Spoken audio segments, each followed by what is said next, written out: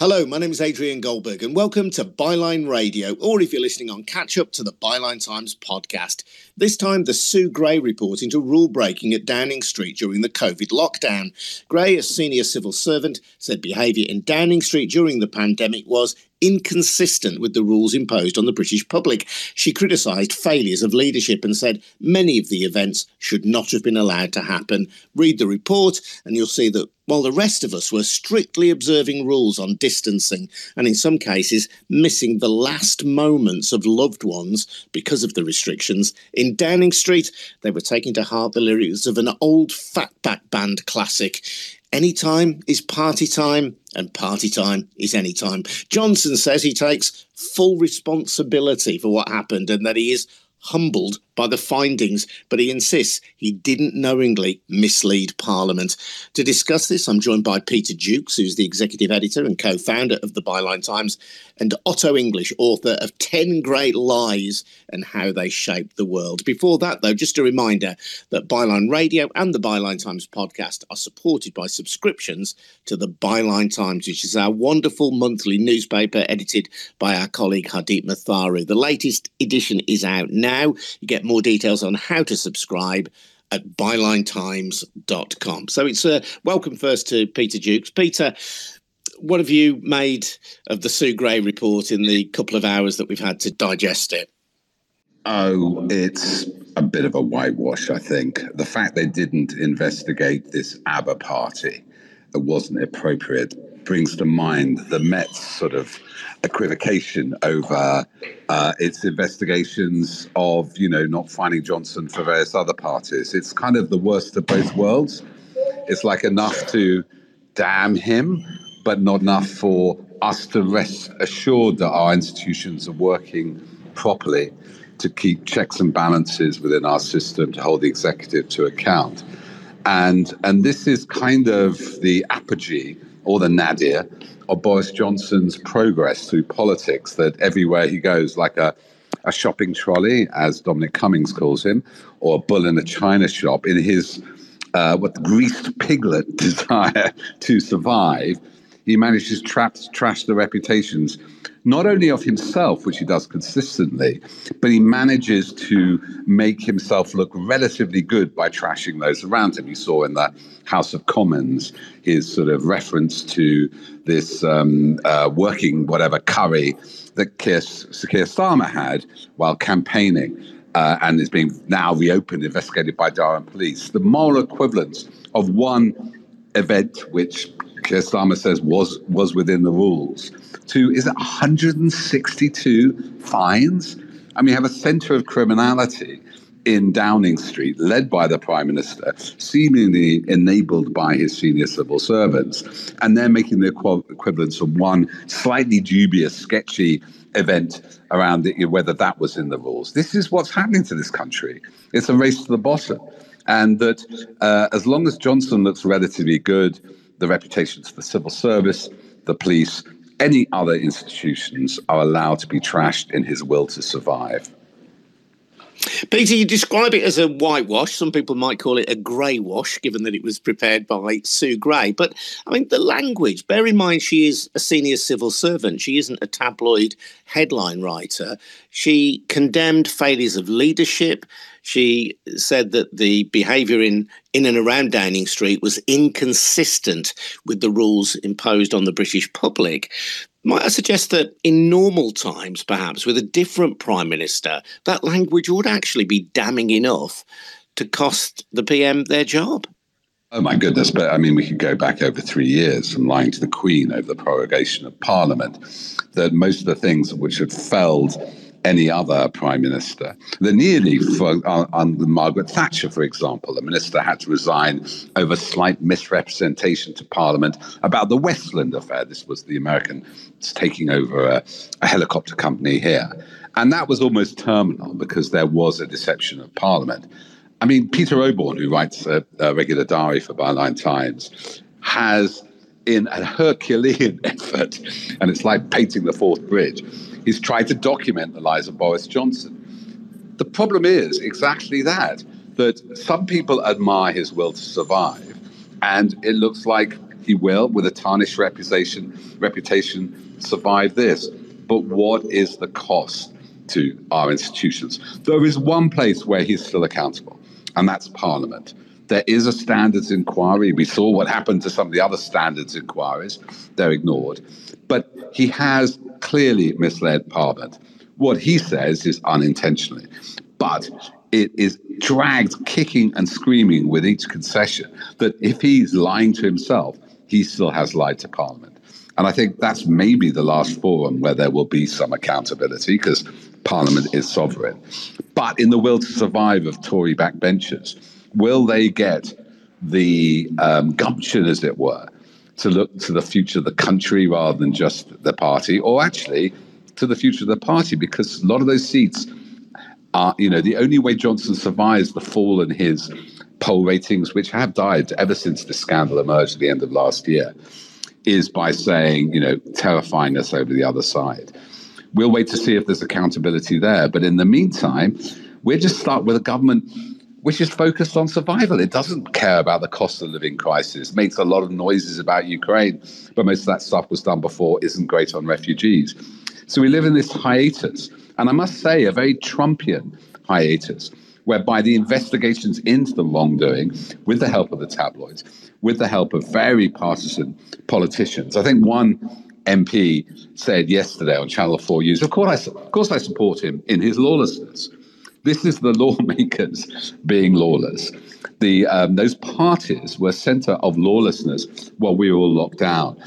I couldn't celebrate my son's 30th birthday, Christmases, all kinds of things. We all suffered. And now we're saying we're proud of that.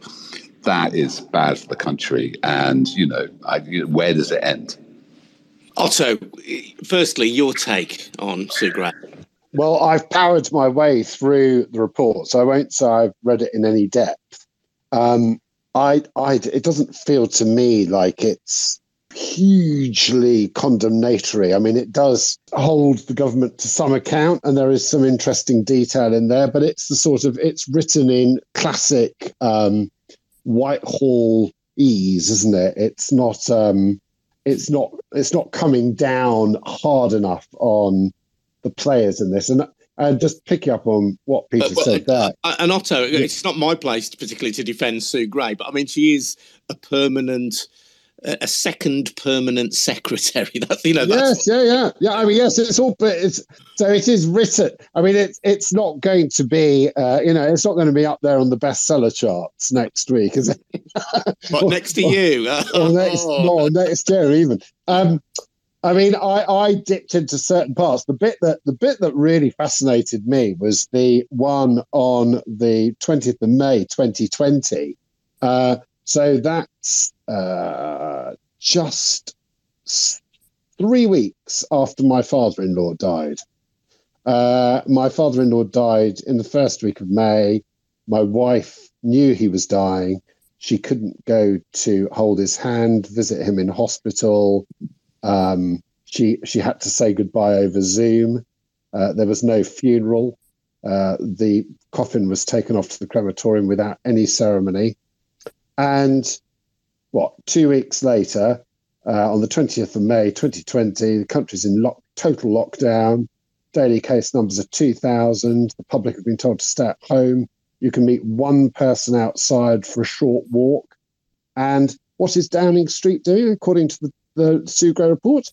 They are holding a party for a planned 200 people. Let me say it again, 200 people. So you can meet one friend outside. You can't bury your father-in-law. You cannot visit your desperately ill father in hospital. But Downing Street is planning a party for 200. And Lee Kane, obviously worrying about the optics, writes to Martin Reynolds at Number 10, and this is in the Sue Gray report, and says, I'm sure it will be fine, and I applaud the gesture, that's the party, but a 200-odd person invitation for drinks in the garden of Number 10 is somewhat... Now, you might expect he's going to say ridiculous or stupid or against the rules, but no.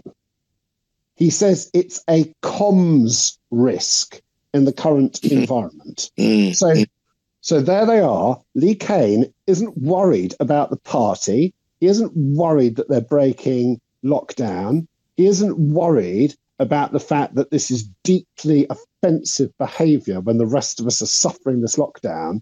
He's worried about it being a comms risk, i.e., if it leaks out, it will look bad.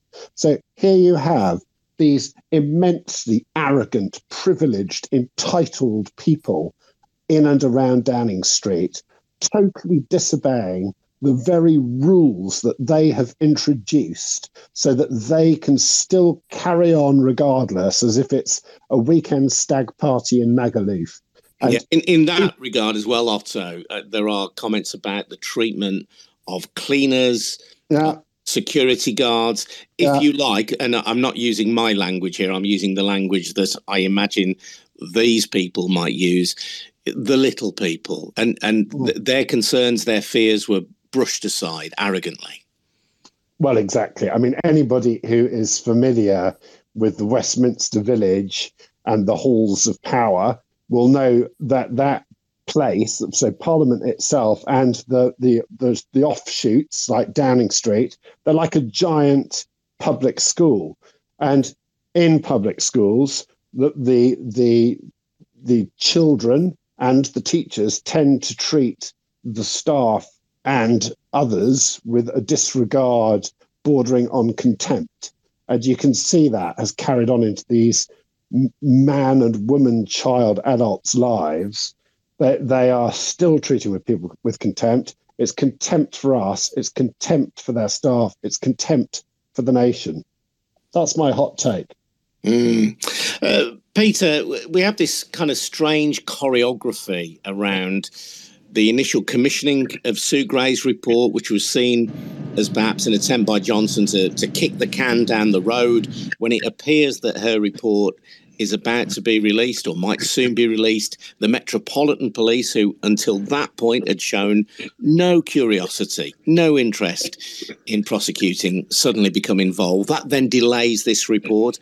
We're then into the world of fixed penalty notices with the Metropolitan Police. And now finally we have this report. And the impact of all of these events, had they come at one time, had the report been published, had the Metropolitan Police evidence of criminality been in the public domain at one point, maybe that would have toppled Johnson. But it's as though there's been a very masterful manipulation of the evidence and the shortcomings that have been highlighted here actually being brought into public view.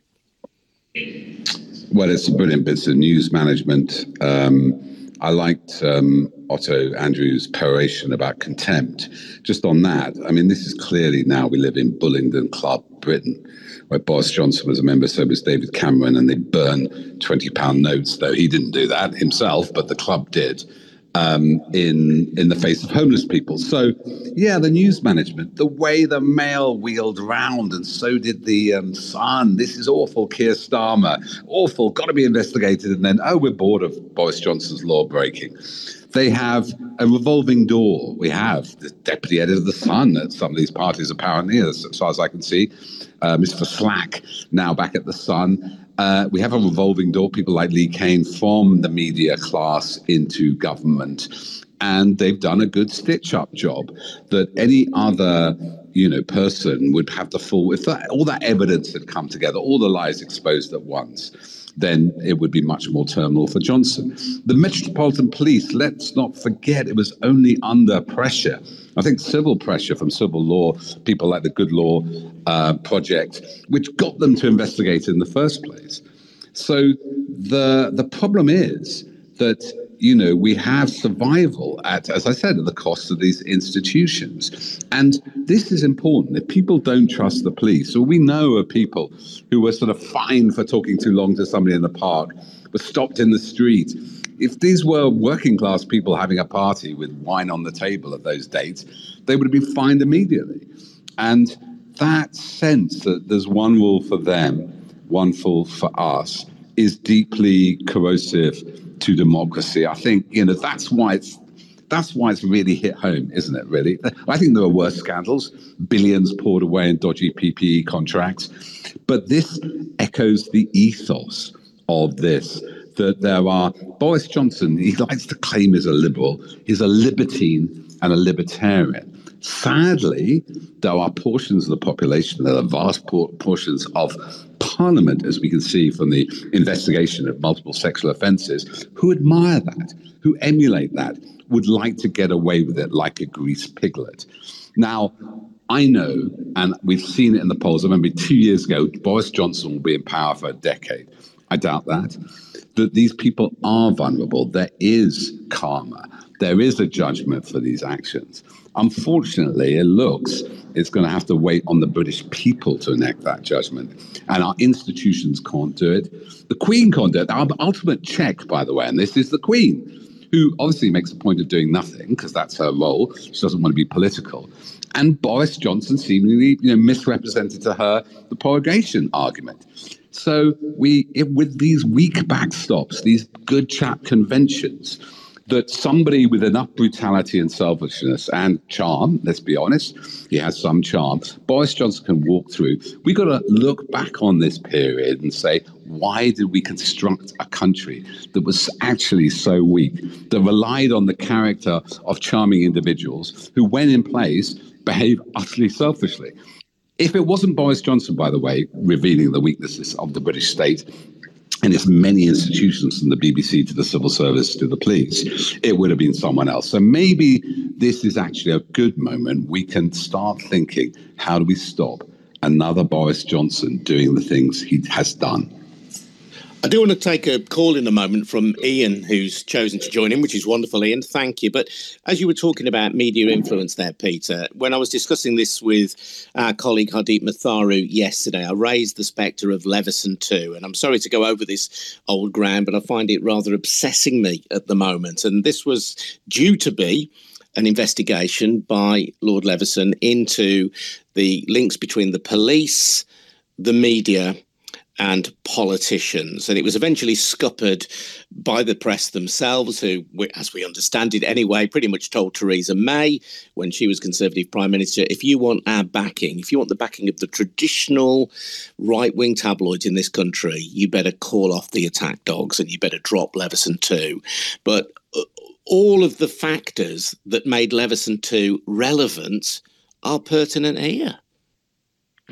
Yeah, let's not forget the origin of Leveson 1, the phone hacking scandal, was that in 2006, the counterterrorism had found that News of the World had extensively hacked the voicemails of Andrew and Harry, William and Harry, the princes. And then they arrested the phone hacker, one of the phone hackers to News of the World, there were more, and found 6,000 records, which they then buried. It was only, by the way, thanks to the DPP at the time, Sir Keir Starmer, or Keir Starmer as he was then, that they agreed the law said all phone hacking, voicemail interception, interception was illegal, and they opened it up, and lo and behold, they found thousands of victims. So the police have this history. At that point, senior officers worked for News of the World. There was lots of money going under which we have a lot of prosecutions or from police officers and public officials receiving money from the newspapers. That would have all emerged in Leveson 2 once the trials were over. There was no contempt of court. The extent of this industry, which was suborning the police among other public officials. We haven't even touched on the case of Daniel Morgan, which is a prime instance of police corruption coinciding with media corruption. And so left unchallenged, left untouched, I'd say this corruption has just flowered. And as Brian Cathcart and Sam Bright were on the programme, I think a week or so ago, speaking brilliantly about this, they've merged, the political class and the media class have merged around defending as a cover-up to avoid consequences of their own actions, alleged unlawful actions. And we have a state, which is really a political media class on the run, thinking it can manipulate the people to avoid with an act of impunity. So, yeah, it is like the press have doubled down. Where that ends, it didn't end well with the phone hacking stuff. Leveson 2, whether it's back on the cards, there's more to be done on that corruption.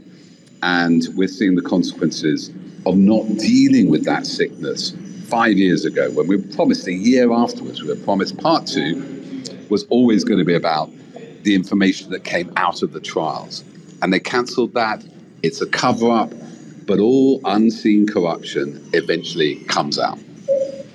Let's get a word from Ian, one of our listeners. Hello, Ian. Welcome along. You're on Byline Radio. Hi, mate. Hi, all. Can you hear me okay? Yeah, loud and clear. Go on. Good. Just 2 quick points. I don't want to take up too much time, but the first thing is, can we stop referring to them as parties but illegal gatherings? I think the part of the methodology that's being used to excuse him is that, no, the Cape one doesn't look a party, but it was an illegal gathering. And this message that everything is a party has got through. And the Tory MPs that you see defending him are saying, no, this wasn't a party. That was never the point. The point in law was illegal gatherings not fit for a work purpose. Okay, and calling them parties, I don't call them parties on Twitter. I think it's a wrong word, and everybody should call them illegal gatherings. That includes some Keir Starmer and BBC and others. Stop calling them parties, because it really annoys me. That lets them get away with it because we all know what a party is and we all know what the rules were at the time. That's my first point. My second point is about I watched the whole of the process today on Parliament, and 2 things to notice is Labour's attack now is a plea to the Conservatives to do their job.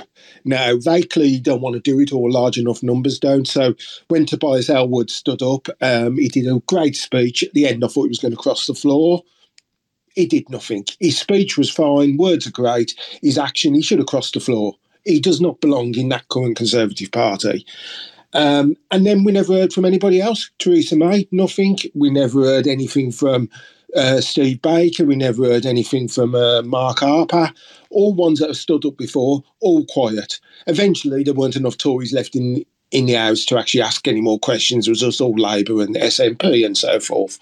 And the corruptness. And for people who didn't see this scene, just so people know, Tobias Ellwood, a Conservative MP, said the report was damning, and he did pose the question, didn't he, to his Conservative colleagues: are you willing, day in and day out, to defend this behaviour publicly? He talked about the erosion of trust with the British public, and he said that he couldn't think of any other British Prime Minister not quitting over this. So again, he was pretty damning, in fairness to Tobias Ellwood. And he got a lot of stick from, you heard the murmurings behind him and around him, and he referenced that. From fellow Conservatives, And at that point, remember when Nick Boles went over?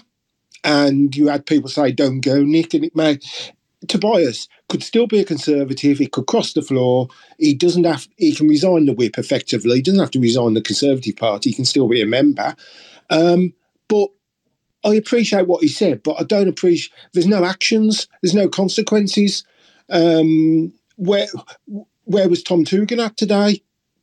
He certainly never spoke as far as I followed it. I say Theresa May, damning of Boris Johnson before, she could have stood up and said, this would never have happened under me.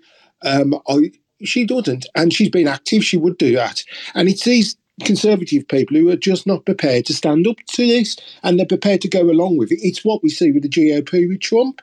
I think Peter mentioned Trumpian earlier, or Andrew, I can't remember who. Yeah, it's exactly the same. But what we're seeing over there now is we are seeing that split apart.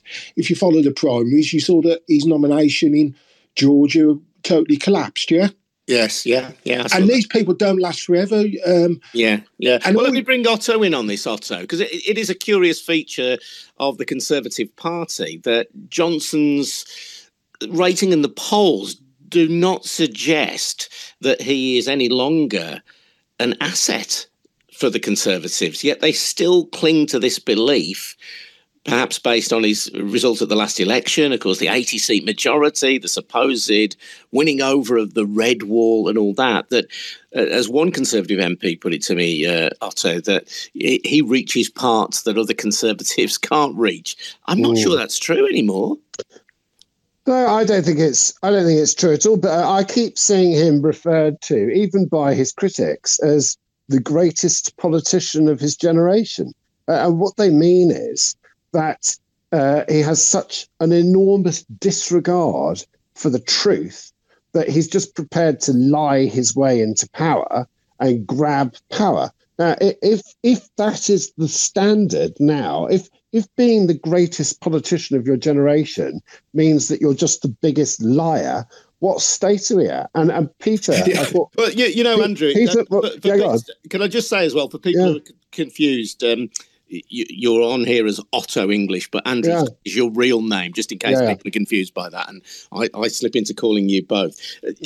I think this is this is a question as well I would point about the way in which politics is covered in this country on mainstream outlets like the BBC and even to an extent on Channel 4, is this obsession with process. And by the standards of process, Boris Johnson is a great politician because he's managed to wield the levers in a sufficiently agile way to maintain his position. If you're concerned with the machinations of politics, he is a great politician. When you look at what is done, what matters to people, then I mean, well, that's a very different story. That's the other thing. I mean, you know, I'm going to avoid making a Mussolini or a Hitler reference, but you could apply the same logic to them, couldn't you? I mean, but anyway, the thing with Johnson is he never does anything. He never delivers anything. So when he was mayor of London for 8 years, he delivered one thing, which was the route master, the SAP's route master buses, and arguably that funny little cable car over the Thames. He didn't. Oh, the route master buses. The route master buses, by the way, Andrew. Yeah, had to go back in, didn't they? They needed to have some ventilation. Yeah. I mean, a complete back in afterwards. There was a complete white elephant. Standards, you know. I admit they do look nice. Yeah. But they cost £1 million a piece. And this is the phony nostalgia of the Johnson wing, you know, the Ladybird libertarians who can't look forward and are forever setting their standards by the designs and the purposes of the past. Although, as Peter touched on earlier, basically we've got Edwardian political systems, or even Victorian, or even older than that in some cases, medieval political systems, which were all built on a sort of sense of the not always right, but the belief that a gentleman's word was his bond, and that you could trust a British person's word, you know, out there. If it doesn't work if you've got a liar in charge who's just willing to charge straight through it. And as Peter said about the monarch, Johnson shows that the monarchy itself is not fit for purpose, because if that is our backstop and it's never ever used, you could keep charging through that backstop as Johnson has done. I mean, I think that's a really interesting point, that you've got this kind of theoretical position that the monarchy holds, and its point is to be the fail-safe for British democracy. But the monarchy, in a sense, is fatally compromised, because the minute it seeks to become actively involved in politics, whoever the monarch is, then its position above politics is seen to have been compromised. So really, it can't do anything, can it? It is useless as a piece of kind of constitutional furniture. Yeah. It's something you'd stick in the garage, really, isn't it? Well, it's like having a fake fuse box under your stairs, you know. And then suddenly one day you set all your appliances off, and the whole house flipping burns down, because it might be nice to look at, but it's a diamond encrusted fuse box with no fuses in it. Let's bring in Abdur Rahman. Hello, Abdur. Welcome to Byline Radio. Hi. Yes. Yeah, welcome. You're right. I'm just was thinking, been listening to this conversation, and it's very insightful. One thing that I was really curious about is how Johnson's lies, continuously about his lies, they don't seem to actually get through to the populace whose core backers. And it's this remarkable ability that they have to maintain this sort of cognitive dissonance, where on the one hand, they were the ones who were the most critical of any and all lockdown measures. And yet now that they are seeing this sheer breaking of lockdown by the man who put those measures in place, they don't seem to have made the connection. The point you make is a good one about the way in which these lies don't seem to get through on the doorstep, although perhaps Johnson's poll ratings tell a different story. But for a long time, I've got a good friend who's a local councillor in a local authority in the West Midlands. I've got a couple, actually. But one of them, who I discuss kind of Johnson with quite frequently, said that on the doorstep, certainly until the last local elections, if he ever raised the question of Johnson's honesty or his lack of probity, people would just shrug their shoulders and say, they're all the same. They expect politicians to be dishonest and deceitful. And Peter, I know that we published something in you published something in Byline Times recently, and it was an issue that we touched on the podcast a few weeks ago. This sense, which is fostered, I think, by many of the right-wing tabloids, that all politicians can't be trusted, they're all the same. It isn't true, but it feeds a narrative which kind of excuses Johnson to a degree. Yeah, this is the libertarian narrative. It starts with Guido Fawkes and the MP's expenses. Libertarians want zero government, not small government, zero government. So they, to them, if, politicians are respected less than tabloid journalists, or they're about the same level, the bottom, that's a win. That is their sort of modus operandi, is if you don't really believe in government, let's discredit all of them and everybody will be better off. Well, we'll see that actually what you get is oligarchy. All libertarianism always seems to end with a strong man to me, and not a lack of autocracy, but more of it. But I think we are in a bubble. So I watched the Laura Kuenssberg documentary. It was quite good yesterday on Panorama. She had the same line, but Johnson, exceptional politician, his charisma. In that narrow world, and I will reveal to you something, I was in Westminster last night in the Strangers Bar. We had a Byline Times event in there. And in that narrow world, you can see that compared to the public school and Oxbridge College ennui of the place, Boris Johnson's an interesting guy. I've met him. He's not that interesting. I only met him once. But compared to that, and in the media world, here's a big fish. In the media world, there's narrow public school maybe educated editors who run Fleet Street, the correspondent. He's an amazing guy. He's free. He's funny. In that world. In the bigger world, once people see through it, and the public are seeing through it, Byline TV's interviewed them, it ain't going so well. But here's another thing, really important, and ultimately really important for the country. Alexandra Hall, a former diplomat who writes for us, she attends many conferences, talks to foreign policy experts in America and Europe. They all think he's a joke. Even they go, well, he's doing okay in Ukraine. There's a lot of noise. But they don't trust him. He breaks international law.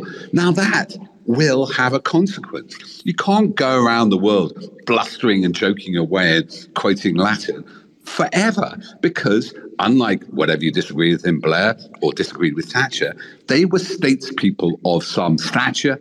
They stuck to their guns. They did what they said they were going to do. They weren't just interested in their own survival. We're already feeling the highest inflation rates in Europe, much higher cost of living crisis because of Brexit. Johnson's great innovation, apart from those buses, which cost £1 million and didn't work. His other great innovation is Brexit. That will cost. He's considered a joke on the international stage. He starts a trade war over the Northern Ireland Protocol. That will cost. There's a real world outside that Westminster bubble, outside that media bubble, where people will start hurting. And one thing he can't stop is I don't want to be too negative, but the potential catastrophe which is facing a lot of people this summer. No amount of spin is going to, and we know the public opinion is like an oil tanker. It takes a mile to turn round, but once it's turned round, it's unstoppable. What sunk major was not the summer of sleaze and all those stories, was the economy, even though Ken Clarke did quite a good job. But it's still, people have memories of the recession of the 1990s. And I, for one, I don't know what Otto feels about this. I want Johnson to own this, what's coming. In a way, if somebody else has to clear the mess, he would have escaped again. Part of me wants Johnson to stay in place for another year so people realise how screwed up on a massive scale when it comes to the economy, when it comes to Brexit, when it comes to COVID, when it comes to breaking international law. Did you want to come in, Andrew? Well, I agree with Peter to some extent. We all want to see the downfall of the bad guy, the Sheriff of Nottingham going down. The only trouble is, it's like saying we've got a drunk, idiotic bus driver driving our bus down this mountain pass, and when he crashes, it will own him. The trouble is, it will own all of us, won't it? I mean, that's essentially the problem. That the man is an incompetent leader, and the longer he stays in office, I mean, I confess, what will we all talk about on Byline Radio? What will I write about? I think about it sometime once Johnson's gone, and actually, there's a whole array of things that we could talk about. Not least about how to take this country forward, because the whole culture war thing that we're caught up in, the whole Johnsonian era, is sort of treading water in a sea of shit, I'm afraid to say. We're not, this country is not improving. It's not moving forward. And the stench is smelt all around the world. As Peter says, we are a laughing stock. It's not just other politicians and diplomats. It's, my 17-year-old son laughs at him and says he's a joke. There's an entire generation beneath us all which are sort of looking on at this catastrophic clown show and sort of shaking their heads at the adults. It's something has got to shift, and I think the thing that has to shift is that Johnson has got to go, and this disastrous, chaotic, and destructive government has to fall. And if a period of dull calm under Starmer is what we get, then bring it on, say I.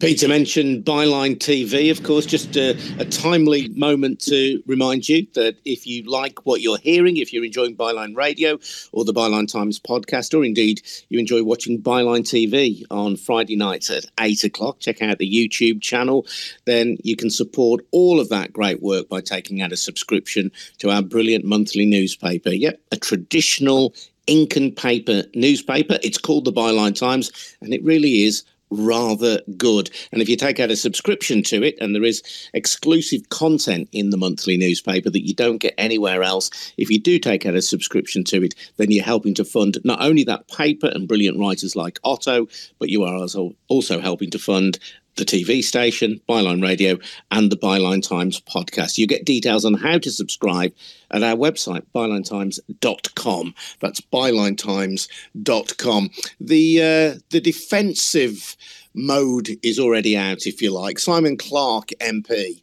this is on Twitter, saying Sue Gray has conducted a thorough investigation. Everyone is grateful for her work. Throughout the pandemic, people made enormous sacrifices, and I understand entirely the frustration and upset that revelations about some behaviour in Downing Street have caused. It was unacceptable, and the PM has been right to apologise and to institute comprehensive reform to the running of the building. However, with the publication of her report, which includes no fresh revelations, with the Prime Minister having made clear his sincere apology and having already instituted the necessary changes, and number 10, it is time to move on. A phrase I suspect we're going to be hearing a lot of over the next few days. Michael Gove, I agree with Simon. Sue Gray's report documents unacceptable behaviour that has caused understandable anger. The PM has apologised. Lessons have had to be learned and changes made. Now we need to focus on the economic challenges ahead and get behind the PM. There we go. So no change at the top of the Conservative Party, or indeed amongst many backbenchers. Let's bring in Davey Moore. Hello, Davey. Welcome along. You're on Byline Radio. Go on. Hi, everyone. Yeah, thank you. That was actually the perfect time to bring me on, because I opened up a lot on a thread yesterday about what the reality of people's sacrifices has been like. I talked about what it was like to have to grieve losing my mum. She didn't die of coronavirus. She died of cancer, but it was days before the first lockdown. And so I just put a little bit out there about what it was like to sit alone in a tiny flat with no company, no friends, no family, nothing. I went to her funeral. There were 4 of us. Couldn't hug my dad, couldn't touch my mum's coffin to say goodbye. I went back home after that, no parties, no nothing. And I was alone for months. I nearly went insane. I have PTSD from watching my mum's death. And I suffered that alone. And I did it gladly. I was happy that I was keeping people safe. And I'm not saying by any stretch of the imagination that I'm the only person. You know, I've literally, one of the things I've done today is emailed Hardeep and asked if I could possibly write for Byline about this exact topic. I understand how many people have sacrificed. It's not a question of, you know, is there failings in Downing Street or any of that. It doesn't matter. It doesn't matter if there's been reform. These things happened under the watch of a man like Boris Johnson. These things happened under the guidance of his staff. He was there. He saw these things happen. He allowed them to go ahead. Junior staff have been punished more severely than him because they were under the impression that if the Prime Minister's here, it must be okay, right? They were led down the garden path. We've all been, collectively, whether you agree with it or not, we have all been betrayed by a man that could not follow his own laws. Those laws were in place not to stop people having parties, not to stop people having fun, but to stop people from spreading a deadly pathogen that kills you by making your lungs fill up with fluid. And I cannot accept an apology from a man who, one, has never shown any contrition, made jokes about Keir Starmer and made jokes about the old leader of the opposition today, and would never have done anything to punish the people that instigated these parties that weren't his idea if he hadn't been caught by the national press. So I don't see how he dares to stand before the House today, or how any of the MPs that have dared to say that sentence today have the gall to stand in front of people like me, people that have sacrificed as I have, and tell us to move on. I will not move on until I see the back of that man and hopefully the back of this entire corrupt government. That's all I can say about it. Davey, that's very powerful testimony. Thank you. And I've spoken to Nazir Afzal, the former Chief Crown Prosecutor for North West England. I've spoken to other people as well for the podcast who'd lost family members. I lost my best mate during COVID, wasn't able to go to his funeral. You know, so many people were touched by these restrictions in a way that was really meaningful to them. They were not minor irritations. They were things that got in the way of proper grieving and proper living. But most of us took it on the chin for a good reason. We understood and accepted that there was a logic behind not meeting up in large groups. We did it for the greater good. That's a really, really good call, Davey. Thank you. Toby, welcome to Byline Radio. How are you? You're right. Afternoon, everybody. Hello, Davey, Peter, Otto. I think my biggest point that I'm looking at now is that we sort of are watching a man who's indestructible at the minute. You know, we all thought that this report would take him down. The wallpaper stuff, corruption. There's no way that you can get away with that level of corruption in public knowledge and still be a sitting Prime Minister. He's completely washed over it. Then we've got the parties, and we all thought Sue Gray would save the day. Sue Gray will come in with a report and it'll be so bad, it'll take him down. We're realising today that Sue Gray's not going to save us either. Dominic Cummings comes out and says he's going to take down Boris Johnson, and we think Dominic Cummings is going to do it. We've seen all his cards. He's not going to do it either. His own politicians, we all thought that his own politicians must write this letter to the committee to take him down. They are not going to do it. He seems like a man that's indestructible. And then now we're realising that he pays the press as much money as he can to keep producing reports to put his party in a favourable position in the polls. So my question really is now, like, you know, this man isn't going to go. And thinking that if we just sit by and watch what happens until 2024 and how bad it's been for people, they'll definitely remember that and they'll go to the polls and they'll vote him out and they'll vote for Keir. Keir, a man who in my area in North England, Sheffield, nobody knows anything about him at all, remotely. But we're all waiting on that moment or that person to come out of nowhere and sort of save us all and take him down. I'm thinking that the left we're all sort of stuck. We're in this void, this area where we can't get rid of him. It seems like nothing's going to actually take this man down for good. And I'm wondering what the next move is for everybody, because, if you go onto left-wing Twitter, it's probably one of the most resource-heavy places in the world. If 10 minutes of left-wing Twitter and everybody's going to hate the Tories because you've got a doctor talking about how bad things are, you've got an economist, you've got this expert and that expert openly saying how terrible the government is, but those messages just aren't conveying to people on the streets. The people on the streets are reading newspapers and watching the TV backed by Boris Johnson and just aren't that bothered about the things that we're reading and we're seeing.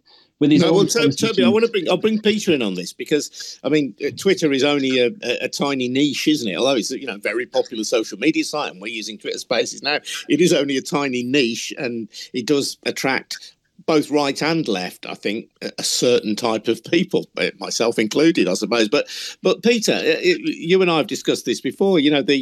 Certainly on the left, this obsession with fighting the war of Jeremy Corbyn. I mean, the left would sooner destroy Keir Starmer, the Corbynite left, some parts of it anyway, would sooner destroy Keir Starmer than see Boris Johnson removed, it seems to me. Oh, we've lost Peter for a second. I'm not quite sure what's happened there. You still there, Peter? Otto, did you want to talk to that? I mean, you'll be aware yes. of it, the whole kind of scenario around attacking. So let's take the Ivo Delingpole situation, which is Keir's beer in Durham, which is a very curious story indeed, because you've got this situation where this student happened to be passing where Keir Starmer was having a curry and a beer, and happened to snap this photograph. Well, Ivo Delingpole, who took that photograph, it happens to be the son of James Delingpole, who happens to be Boris Johnson's best friend from Oxford. So that story is bad enough, but then people from the left, I won't name names, but pro-Corbyn people in particular, some pro-Corbyn people, because people have been bringing me up on Twitter about this. It doesn't mean that all the people who supported Corbyn have turned on Keir Starmer, but they've leapt on that story and sort of said there's some equivalence between Keir Starmer drinking his beer and having his curry whilst he was on, whilst he was campaigning, and this mountain of evidence of parties at Downing Street and this total disregard for the rules. I find it deeply, deeply dispiriting that is happening, because it's a total distraction, and it's a distraction that has been placed there by some of the very worst people, which is the Delingpoles of this world. So if people want a better government and a better future, we're not all when we're offered the box of chocolates, we don't all get to choose the walnut whirl. Sometimes we have to go for a chocolate that we don't exactly want. Not that the chocolates are life and death, but that's. I'm enjoying the analogy. I'm thinking of the obviously purple. A walnut whirl. No, not the purple one. Not the purple one. It's the walnut whirl everybody wants. Not everybody wants the walnut. Not everyone can have the walnut whirl. You can have the walnut whirl. I'll have the walnut whirl. But the point, we're going off topic here. But the point is, Starmer is a much better option. Starmer opens the doors to the future, keeping Boris Johnson in power and enabling Boris Johnson by fighting the battle of Jeremy Corbyn, which is over. That war is over. And those people, just as we lost Brexit and had to move on, Remainers were obliged eventually to move on, those people are fighting a battle that is over, and they're fighting it in large against the wrong side. They've turned on their own people. So the battle to be fought, the battle with the tiger in the room, if you like, is the battle with Boris Johnson. don't fight the imaginary curry battle of Durham in your heads. That's what I would say to people who are still doing that. Toby, do you recognise that? You know, that there is certainly, and again, I don't know how representative that group on Twitter is of the wider Labour Party or of wider society. I'm not a member of the Labour Party or of any political party.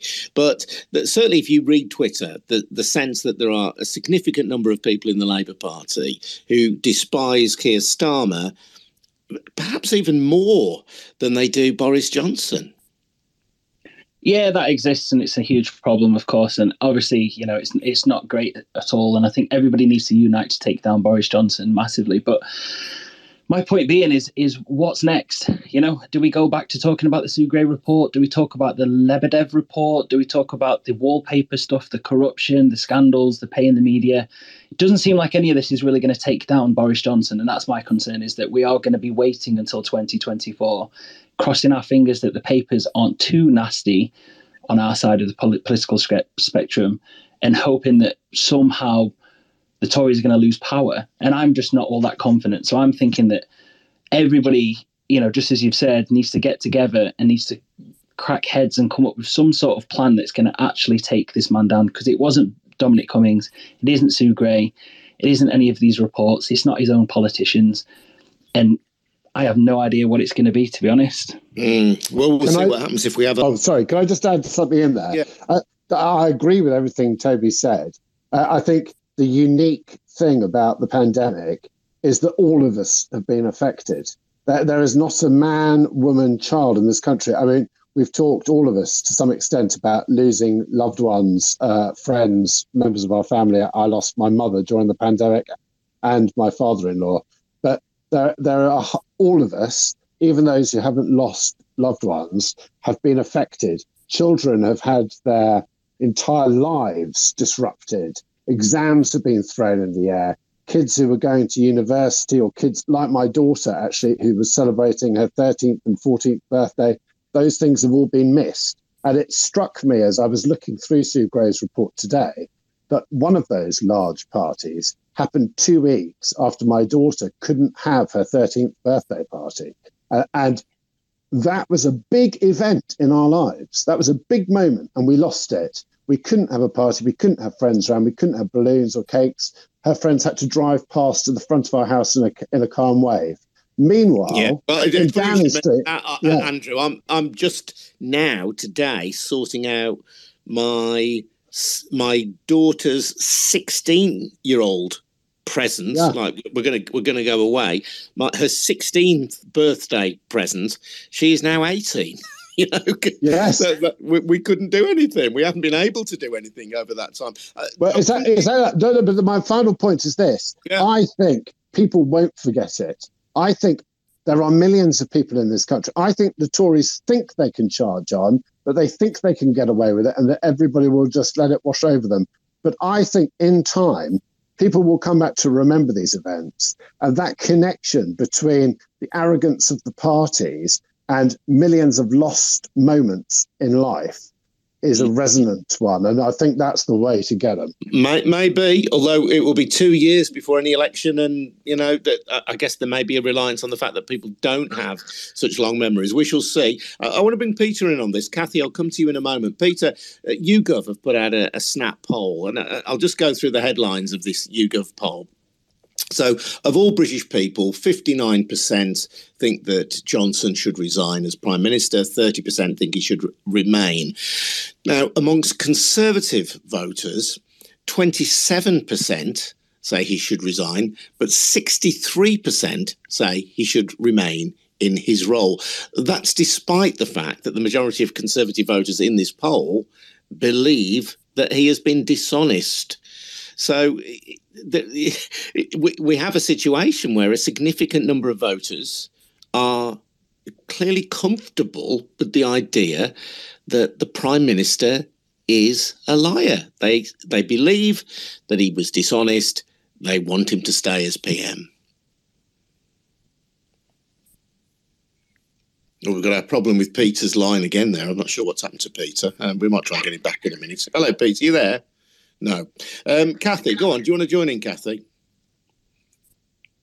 Hiya. Hiya, how are you doing? I've got 2 points. Number one, the absence of blowback from his MPs today. Number two, the absence of any real investigation into, what was promised to be the most damning of revelations, really, which is the ABBA party. Right. So, on point number one, the absence of blowback, I think the MPs see Johnson as, like in the game of Monopoly, a stay out of jail free card. Corruption begets corruption and all of that. And I think there's a level of mutually assured destruction there. On number two, the ABBA party, the absence of investigation by Sue, that, she started, it said, but she didn't finish it. Was that the compromise, I wonder, of the meeting, rather than the narrative that he asked her to stop publication? What do you reckon? Hello? I don't know where Adrian's gone. I've done my favourite trick of switching off my microphone and then forgetting to switch it on again. Just say it's nice to hear your voice, Kathy. I'll let Adrian speak now. Oh, thank you. I was going to say, the meeting between Sue Gray and Johnson was after the report had been prepared and published, and yet the suggestion is that the ABBA party simply wasn't investigated. So, I don't think we should put two and two together and make five there. I think that for whatever reason, Sue Gray decided not to investigate the ABBA party, but I don't know why.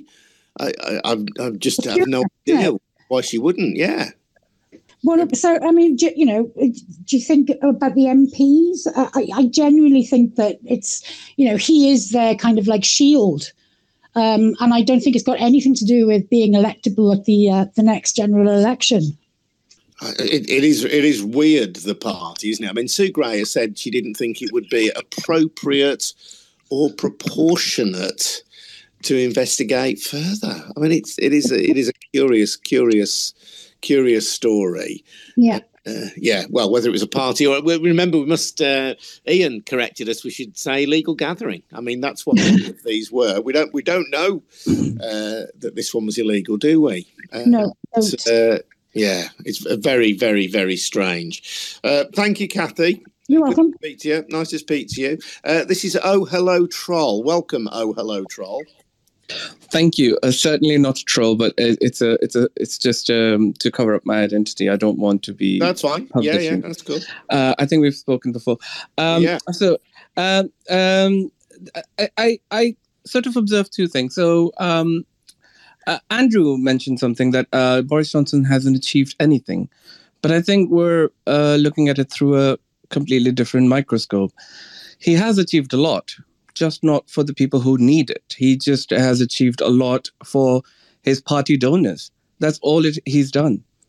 The other thing that I wanted to mention was Peter mentioned that we've got basically a media political party, a media political class. That's all well and good in saying in terms of what the observation is, and we can all observe what it is. But how do we dismantle it? Because that is what is hurting this country, and that is what is hurting the common people.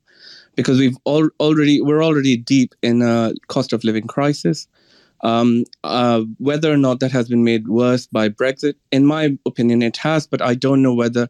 But it's how do we sort of dismantle that? How do we climb down from this ledge that we have sort of pushed ourselves into?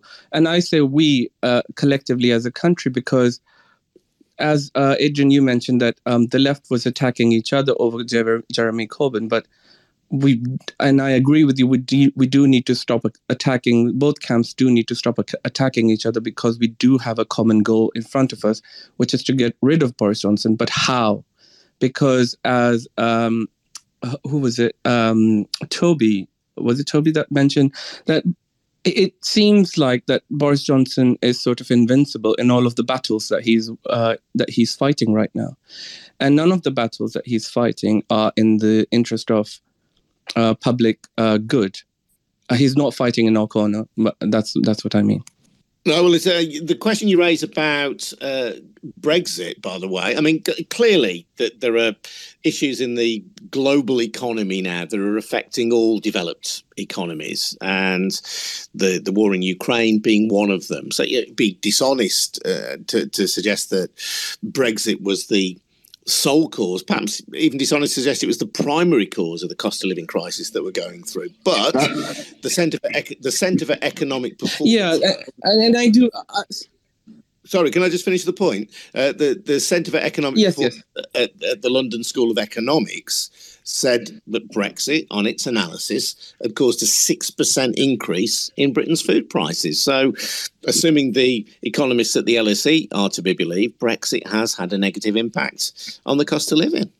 Yeah, and can I just say, Adam Posen, who appeared at the festival, runs PIE, he just an American institute, has analysed this, and he's done the graphs. Yeah, there is extra inflation caused by labour shortages and a trade war against ourselves. Brexit is clearly, we can't deny it is a bigger factor for us, let alone the rampant inequality and the cronyism we see. But that speaks to the heart of what we can do about it. Now, obviously, because I was blocked off from my Twitter space, I couldn't respond to your point. We're in a little bubble, right? And this bubble is left-wing. Or left of centre, though, we have One Nation Conservatives writing for Byline Times, Green Party members, Lib Dems. I think there's a much broader alliance than we think on these matters. And the message is spreading as the papers need financial support from the government because people aren't buying them and advertisers don't trust them. So there is a space. One thing I wanted to say about this left-right conflict, if you like, the way we can all gather around, and elements of the right don't agree with this, and I'm afraid some elements of the left don't agree on this, and that's the rule of law and factuality. If we make a mistake on Byline Times, we immediately issue a correction. There is mainly on the right, on some elements of the left, that truth can be sacrificed for the greater good of socialist paradise, that the rule of law is really a bourgeois institution, that these things which we call democracy are in the way of progress. I think we've got to rally around. Of course, there should be more unity, but it can't be a unity like around the tabloid values of Keir Starmer's Currygate, because that's just a recipe for chaos. And so I am optimistic. Boris Johnson is in a much worse position than we'd ever imagined when he assumed power with that 80-seat majority. Dominic Cummings has left him. Munira Mirza has left him. Various key people like David Davis, who I bumped into Parliament last night. And, who's the guy? Steve Baker has said he will resign. We mustn't be. This is a critical moment. And it will be us rallying around. Okay, I might disagree with some Corbynites on this, Lib Dems on this, Greens on this, One Nation Tories on this. But we have a common language of truth, of democratic accountability, which we sort these things out and not just will to power and Trumpian lies, because the ne plus ultra of that, the ultimate destination of that, I'm afraid, and I'm being extreme here, but is Putin's Russia, where it's all media manipulation. It's all lies. You find an enemy. We have migrants at the moment and refugees, and it ends in violence, just as these tragic stories. And sorry to hear about Dave Moore. I wanted to respond. So many tragic stories of people and their loved ones, of birthdays and funerals missed. That is real. That is not. We abided by the rules because we were saving lives and they didn't care. That matters, and that will carry on matter. And the historical record, especially if Otto writes it, it will matter. Let's bring in Imran Raja. Imran will be our last caller for this broadcast. Hello, Imran. Welcome to Byline Radio. And as I say that, Imran magically disappears. Otto, can I just make a point based on what Peter said? You have a final say anyway. So what was being said there really about the journalism and all that kind of thing? We live in this very narrative age, and Johnson is a storyteller, and so is Gove, and so are many of the people high up in the Conservative Party. And they have basically created this narrative and seized control, to use a hackneyed expression, of the narrative. And the narrative is about culture wars and wokeism and getting Brexit done and all of this kind of stuff. the people who oppose Johnson, and I think, as Peter and everybody else has said, actually, it is a broad coalition of people. There are Conservatives who oppose Johnson, and there are people right across the political spectrum who oppose Johnson. The people who want to de-seat Johnson and take us through the doors into the brighter future of Walnut Worlds, those people have got to take the narrative, but they've also got to create a narrative. They need to create an attractive alternative narrative to the chaos narrative that we are living through. And that was just the last one I wanted to make, really. Okay. Is Liz there? Hello, Liz. Hi, can I ask everyone to stop creating a narrative and start speaking the truth? I've worked in the team. I know exactly what's been going on, and I think it's time to tell the truth and be honest about what's happened. People are being thrown under the bus a lot on this, as civil servants, as senior leads, and he's accountable for his actions. There's always somebody accountable. Sue is honest in her approach and her belief in everything, but I honestly believe we need to stop shouting at civil servants and people that have helped write this. There is and talking about a narrative, we need to stop defending and partially defending and saying the right thing, what we think the media wants to hear, and actually just stand up collectively together and say, Boris, I'm sorry, you lied, you got caught, you're out. And it's very simple. I don't see why we're defending anything or why we're justifying anything. He needs to go. And I know firsthand, he needs to go. Liz, when you say you know firsthand, then what? Are you a civil servant? I am, yes. Uh-huh. And do you work, I don't want to jeopardise your position, but do you work in an area that would have knowledge of what was going on at that time, some of the events that are covered by Sue Gray? I do, and I'm not attending. I didn't attend any of the events, but I'm aware of them, and I've worked on it, and I do know what's happening. But I also think it's been hard because I've been victimized in this. I'm a person being hounded by media. She's been hounded by media. It's been a bit of an unfair spectacle, and she was put in a very difficult position. We've all been put in a difficult position to handle this situation. But there are a lot of heads that are accountable, in my opinion. And that's my personal opinion. I'm taking myself out and I'm actually speaking outside of the code. I'm not putting myself to that, but I want everyone to stop talking about the little basic facts of what's coming out of the report. Nothing has actually changed effectively. It's just been confirmed more and more. And it's a case of collectively work together to actually make him realise, it is time to go. We've got so many bigger things to worry about. The cost of living, the issues that need to be addressed are not being addressed. Everything's not being addressed. But we're focusing on something that we knew happened. And unfortunately, I'm not responsible for the final report, but it's not helpful. It's just all of this is not helpful. But do you and your colleagues feel that civil servants have been, to use a phrase we've heard earlier on, but have been thrown under the bus to protect the Prime Minister? Effectively, yes. A lot of them were there under misunderstanding of their role or their place or what they should do. They equally had a choice, though. They equally had a choice to say, I shouldn't go. I don't want to go. I'm going home, which they didn't do. But the way it's all been narrated, the final reports, the media attention, the way it's all happening, I think credit where credit is due and ask the questions fairly. Liz, thanks very much indeed for joining us. Peter, did you want to have a final thought? Yeah, I hear good things about Sue Gray from people who know her, an honourable civil servant. And one of the worst aspects is my heart goes out to Liz and other civil servants. There was a madness there. There was social conformity. There was, like the Buddington Club, a pressure. Look what happened to custodians and cleaners who are mocked for saying they're breaking down the rules. And this is part of the destructiveness of what Boris Johnson is doing to many institutions, from the Crown to the civil service to the police. I'm going to disagree with Andrew Otto for one moment. I do agree. Obviously, you need a powerful vision, like sort of whether you liked it, whether it's good or not. New Labour did or Thatcherism did. There was a powerful vision of the future and a kind of narrative. But I left drama 10 years ago. I know Otto was in drama too, because I was sick and tired of stories. I need some more facts. And even watching the Laura Kunzbo thing last night, it's all about spin. Oh, they might think that. The public might think that. The public aren't told the facts.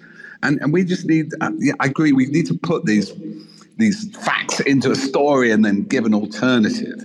But at the moment, we're driven by pundits like Gove and Johnson, who are great after-dinner speakers.